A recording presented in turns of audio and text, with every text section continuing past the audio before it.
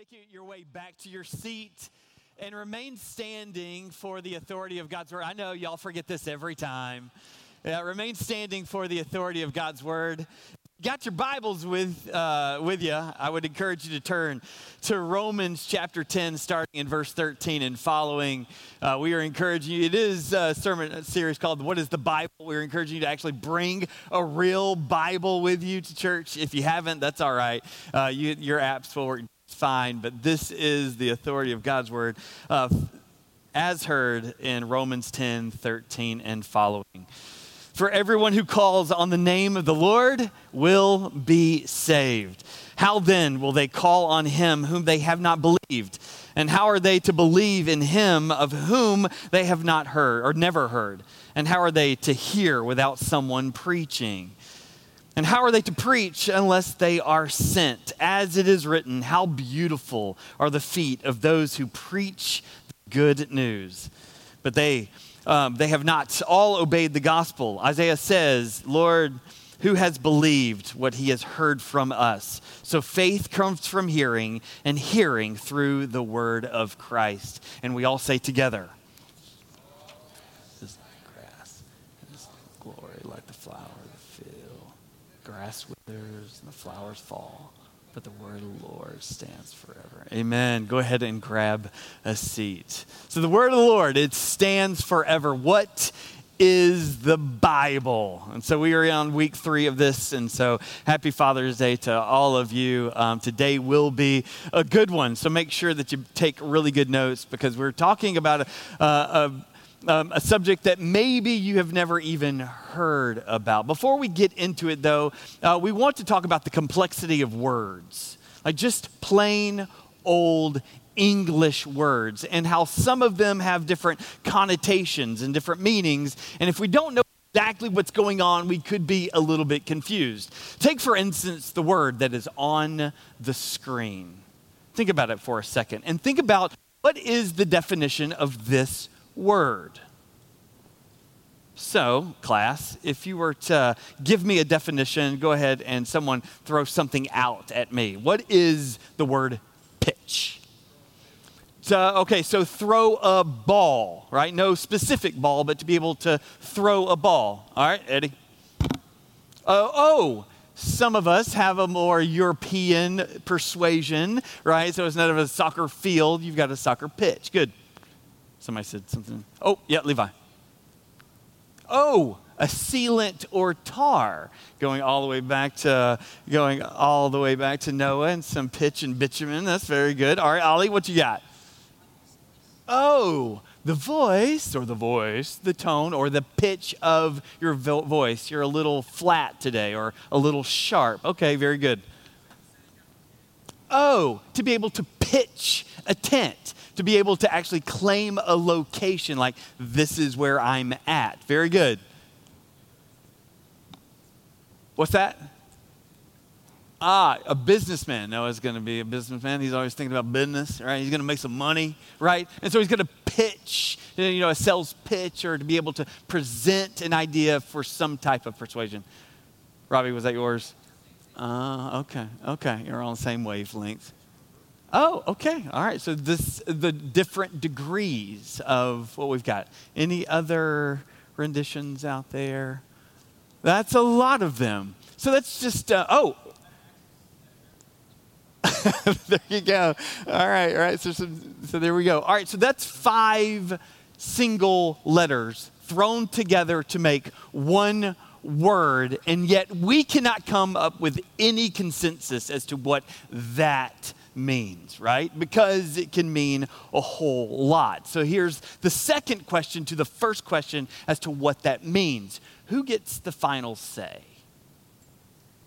When you come up to like just where you are in life, a crux of a decision, who gets the final say as to whether it's one way or another? As Protestants, there are 4 attributes of the scriptures, and we've been going through these slowly.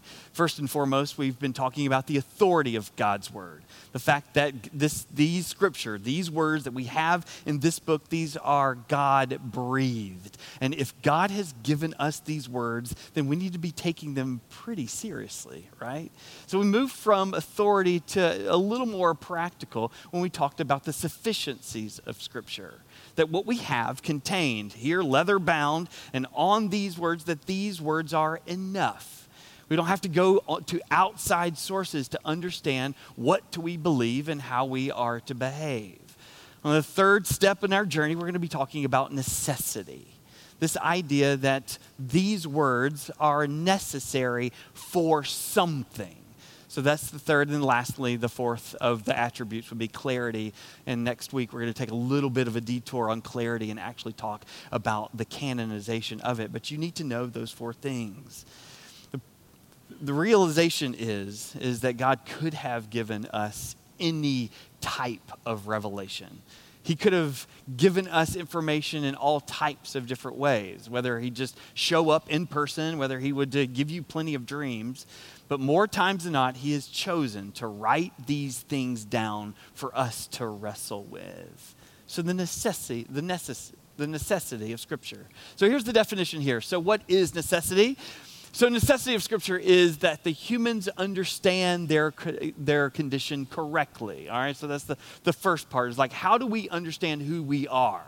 Well, the Scriptures will tell us before God. And then we are to learn of God's remedy for their desperate estate. The fact is that you can't know either of those 2 things without the Scriptures. And when left to ourselves to pronounce what our condition is or what the remedy is, both the condition or the remedy, we would get wrong when left to ourselves. So where do we find our condition? Where do we find our remedy? Well, we find it in the Scriptures alone. And that's what necessity is. Take, for instance, 2 Corinthians 6:9. There's this entire dialogue about the wisdom of this world and the wisdom of God. All right, you may not be familiar with this, but Paul is trying to share with us that there are 2 different modes in which we are able to see the world. There are 2 different worldviews, and one is from the world and one is from God. And he gives some comparison and some contrast there. First and foremost, he says that this wisdom of God is actually from the beginning of all times, where the wisdom of the world is new. But he also says it's ever changing. So you just take the presidential debates from, let's just say, 1980 versus the presidential debates in the year 2020. Those 2 debates were very, very different. Why?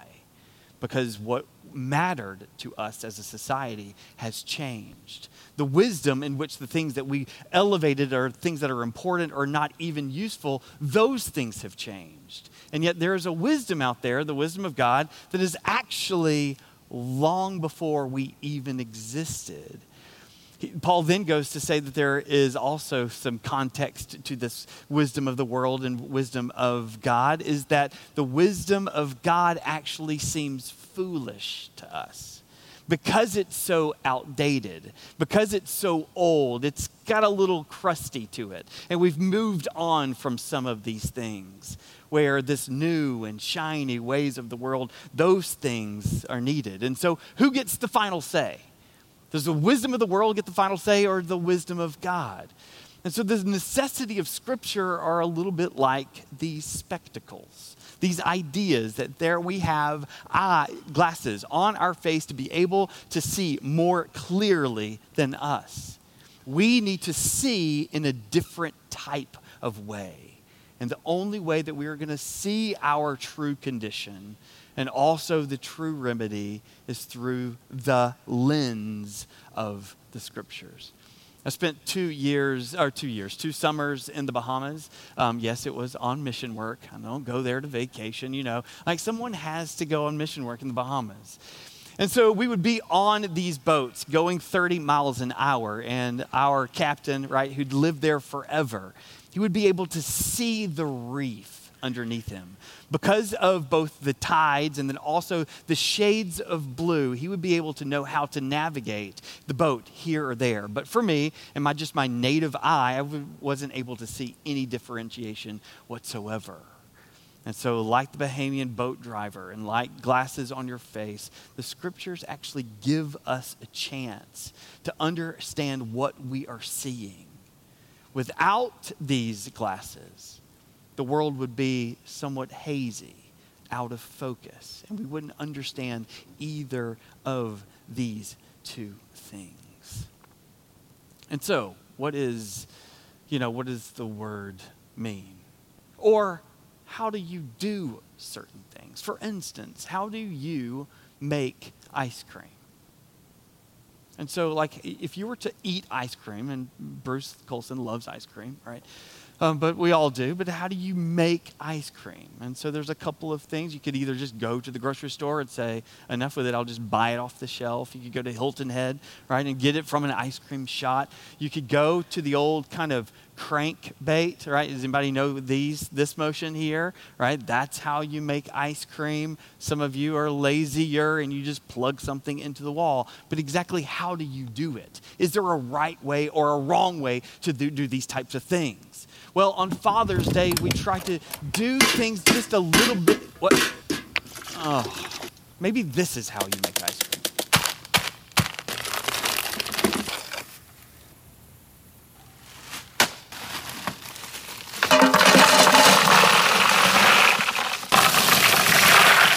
You notice he was from Tennessee.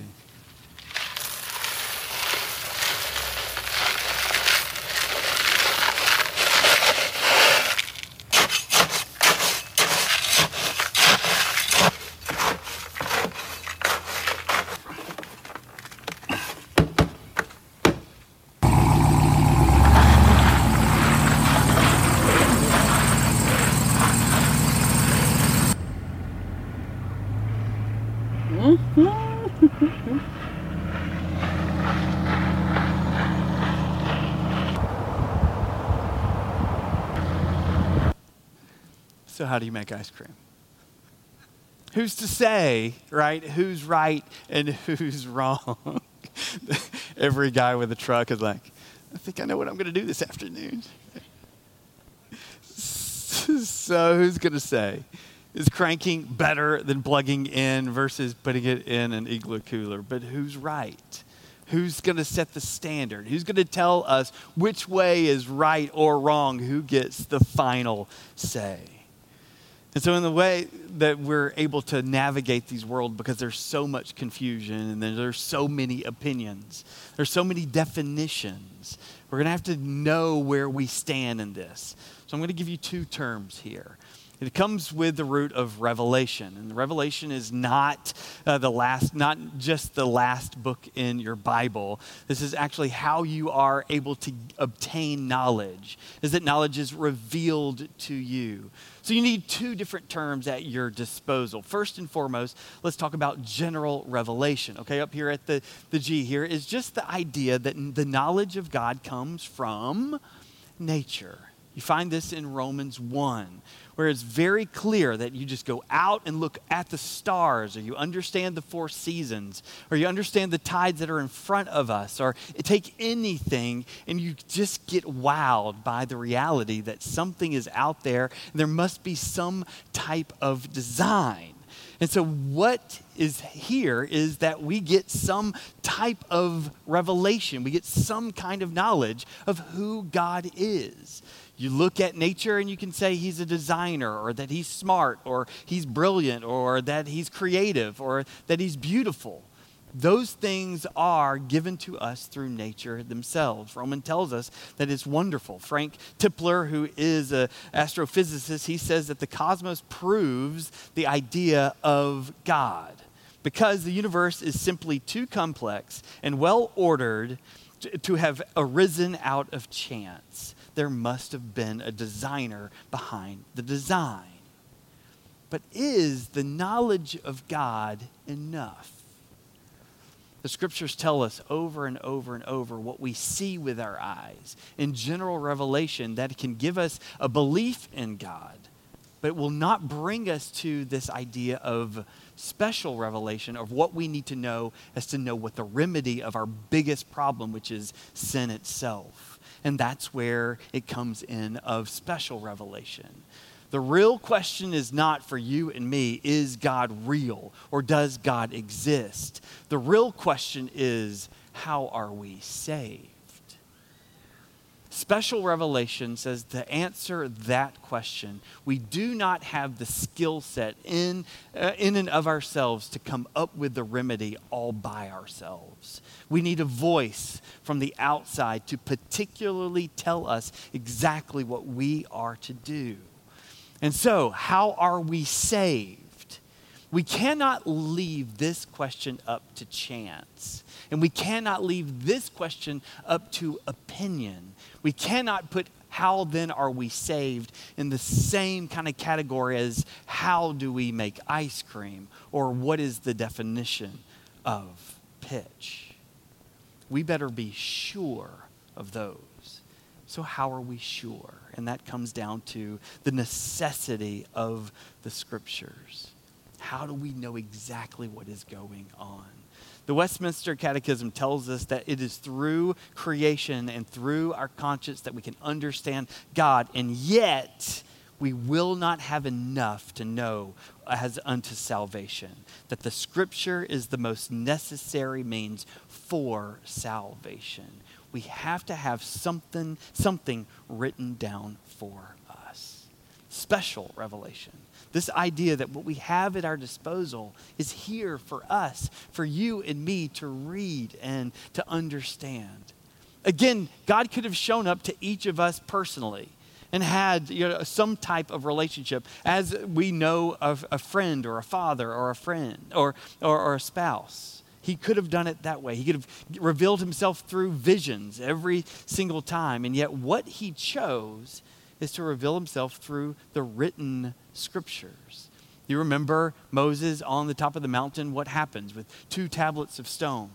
God with his very finger writes something down for us. This is wonderful. It's good. We need it. He tells the prophet Habakkuk, he says, write this down. So over and over, he picked this mode to communicate to you and me. Why? Because he needed something steadfast. He knew that his people would be fickle, that we would change our minds, and yet we would need to come back to something rooted over and over to realize this. God carefully protected his words by writing them down so that you and I could read it. Take this verse in Exodus 17. He says to Moses, write this on a scroll as something to be remembered. Write this on a scroll as something to be remembered. Psalm 102, write this down for a future generation. The scriptures are necessary for you and me. We need to come back to this document to understand what our condition is and then what our remedy is. And I need you to hear me say this morning. You cannot do that in and of ourselves. It's too limited. You're too swayed by your own personal preferences, your circumstances, any of these types of things. We needed real words on a real page to understand these things. The scriptures are necessary for us. And only God can tell us what he believes on certain things. Only God can tell us about who God is. That makes sense, right? How would he want us to describe him? You and I can't even write lyrics or even sing lyrics without him first telling us what we are to believe. Only God can tell us what God or who God is and what he believes. Take, for instance, Father's Day. How are you going to celebrate your father? By doing the exact opposite of what he wants to do? No. Usually you think about Father's Day or Mother's Day or birthday or an anniversary, and what are you thinking? Can I do something for them that they would appreciate? Fair, right? Because at some point, your father has shared with you the things that he likes. If my kids take me out to eat and take me to Java Juice, I will be very disappointed. If my kids go, I know what Dad wants. He wants a kale salad. I will be very, very disappointed. Now, you may like Java Juice. You may like a kale salad. I just don't. But your people know your people by the way that they have expressed themselves. Oh, speaking of food, I almost forgot. Did y'all know that fathers ate fruit today? It's amazing. So just, who knew, right? Free, won't cost you anything. The only way that fathers, your kids know what to get their fathers is that they have expressed themselves. Because this is how God himself, as our heavenly Father, has expressed himself to us. He's given us what we need. And so now to Romans 10, what do we need? We know that our condition is that we are far from God. And we hear that from the scriptures. So what is the remedy? What do we need? We need a Savior. We need a Savior. We need someone to step in our place. But wait a minute. I'm a self-made man. I'm a self-made woman. I don't need anyone. Exactly. The only way that you need someone to be your advocate is because the scriptures themselves say that we need it. So let's just look at these 4 things in Romans 10. This is the progression of our need for our Savior. The necessity of the scriptures and our need for the Savior is, number 1, is that we need someone in your own heart to call on the name of the Lord to be saved. How are we saved? What is our remedy? It's that your heart will scream out at some point, I need you. Lord, I need you. And when you do that, you're doing that out of obedience to Romans 10. How do we know that we are to call out on the Lord? Romans 10 tells us that with our mouths we have to do this confession. And that 2, that we need to believe in Jesus Christ as our Savior. You can't believe in yourself. You can't even believe that you need to be saved. You don't even that you need a remedy is not enough, but it has to be, in particular, believe in what Jesus Christ has done for you and for me. But here's where necessity gets really interesting. Because necessity is probably is definitely the most practical of the 3 so far. Because the necessity of Scripture actually ekes into real time and real places, with real people, with real decisions to be able to make about the real one, Jesus Christ himself, is this idea that those you cannot believe unless you have heard. When you are in friendships, or if you are in a place of authority, if you are in a casual relationship and you are using words, the only way, the scriptures tell us, the only way that someone can cross from death to life is belief in Christ Jesus, to confess Christ Jesus after they have heard. Now that's remarkable.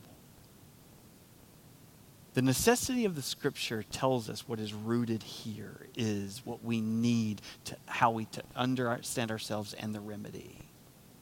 But also, it puts a condition on people like you and me to actually teach, to preach, to share, to give away the word of God to those around us.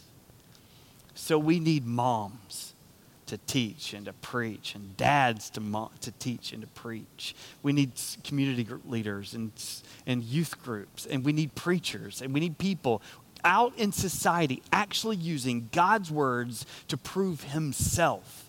There's all types of confusion out there. How will we know? How will we know? Because saving faith comes from hearing himself. We need these people out in space giving real information to people. The necessity of Scripture isn't just that it's rooted here in leather-bound pages, but it actually makes its way into society. And that's when you know if the Scriptures are necessary or not. It's how you use them. Romans 10 tells us that it is useful when you use it. The great critique of the Western Christianity is that you've waited on or relied on voices like me to be the preacher and not to go into society to give the necessity of these truths away to those. So the Bible is the only source of information about Jesus Christ and his work of salvation. We cannot come by this information outside of the scriptures. Without the Bible, we would not be able to know about Jesus or how to be saved. Whether you believe in the Bible at this point doesn't really matter at all. Do you believe the Bible so much that you can't keep it to yourself? And so necessity of Scripture is as much about utterance as it is belief. About tangible, real time and space, real relationships, and real gospel declaration as it is anything. From authority, right, to sufficiency, now to necessity. The very words of life itself come from Scriptures. And so how do we know what God is like? And how do we know what God wants? This is Father's Day.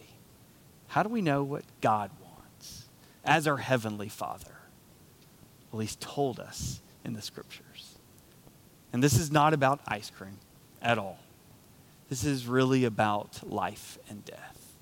Romans 10 tells us, he just starts out by saying, have you not heard? For everyone who calls on the name of the Lord will be saved. The necessity of the Scripture is about salvation. The necessity of the Scripture is about whether you and I truly believe in the Word of God or not. So, we've been challenging you to read your Scriptures. That's great. We've been challenging you to meditate on the Scriptures, to have them, to hide them deep in your heart. Today, because of the necessity, is the only source in which we know. Today, the challenge is to be a declarer of God's Word. How will you be saved? Well, someone who calls on the name of the Lord. And how will they call on the name of the Lord unless someone tells them? The necessity of Scripture has to do as much with someone else's ears as it is our lips. There is an entire world out there, even in the Bible Belt, who still have yet to believe in the name of Jesus. Would we give them a chance by being so bold to say that our only hope is in Jesus Christ and Jesus Christ alone? Let me pray for us. And so, Lord, on this Father's Day, as we think about the necessity of the Scriptures, help us to realize, Lord, that what we have is wonderful and good. But Lord, it cannot be kept to ourselves. For 2,000 years, church fathers have looked at this written word and have made just an overwhelming consensus that this word should not be on a shelf. It should not only remain like inside homes, but needs to be shared and to be shared boldly. God, I, for one, I find myself can be timid in the real world when it comes to sharing our faith. And yet every time it happens with neighbors and friends, Lord, that every time a gospel proclamation happens, God, our heart is filled with confidence because we know that what we are giving away is the only source of life and death. King Jesus, I pray that you reign in our lives, not just our devotions, but reign in our lives that we cannot keep you to ourselves. Help us to share boldly. God, thank you so much for the moms and the dads who are sharing saving faith with their kids. God, we are so grateful for even now that you've got Camp Redstone teachers who are sharing the words of life with kids. Thank you so much for the youth staff who are constantly pointing to Jesus and challenging these youth to come to know Jesus as life. We pray now for college ministry, those ministries at Milligan University and East Tennessee State, that as they are prepping and praying and even fasting for gospel declaration, that people would come to a resounding faith in you. Thank you for our coworkers. Thank you for the servers at restaurants that we so often visit.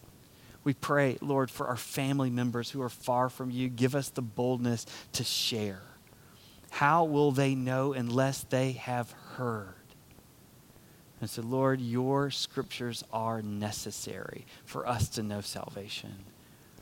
I pray for those of us who know Jesus that we will be bold gospel proclaimers to those around us this summer. And we ask this in Jesus' name. Amen. And so this is what Jesus has done. He's come to boldly preach the kingdom of God, to give us a new outlet to understanding that. I think we've already heard it today, that this is an upside down kingdom. And so how does the power structures work? Well, he says it's not through government agencies or even having the last word, but instead through the giving of his life for us. At the end of every sermon, or at the end of every service, we want to walk out this faith by coming to the table of remembrance. This table of remembrance, there's 2 in the front and 2 in the back. And these are moments where you have to settle in your own heart whether you believe in Jesus or not. This morning, you want to look at that piece of bread and also that little cup of juice and saying, has he truly laid down his life for me? And if that is true of you, just know that Romans 10 is also true, that we get the chance to look at the broad horizon and to offer peace and hope to those around us. Amen. So go ahead and stand. Just know that these tables are open for those who are following Jesus and are eager to follow him in obedience. So these tables are open.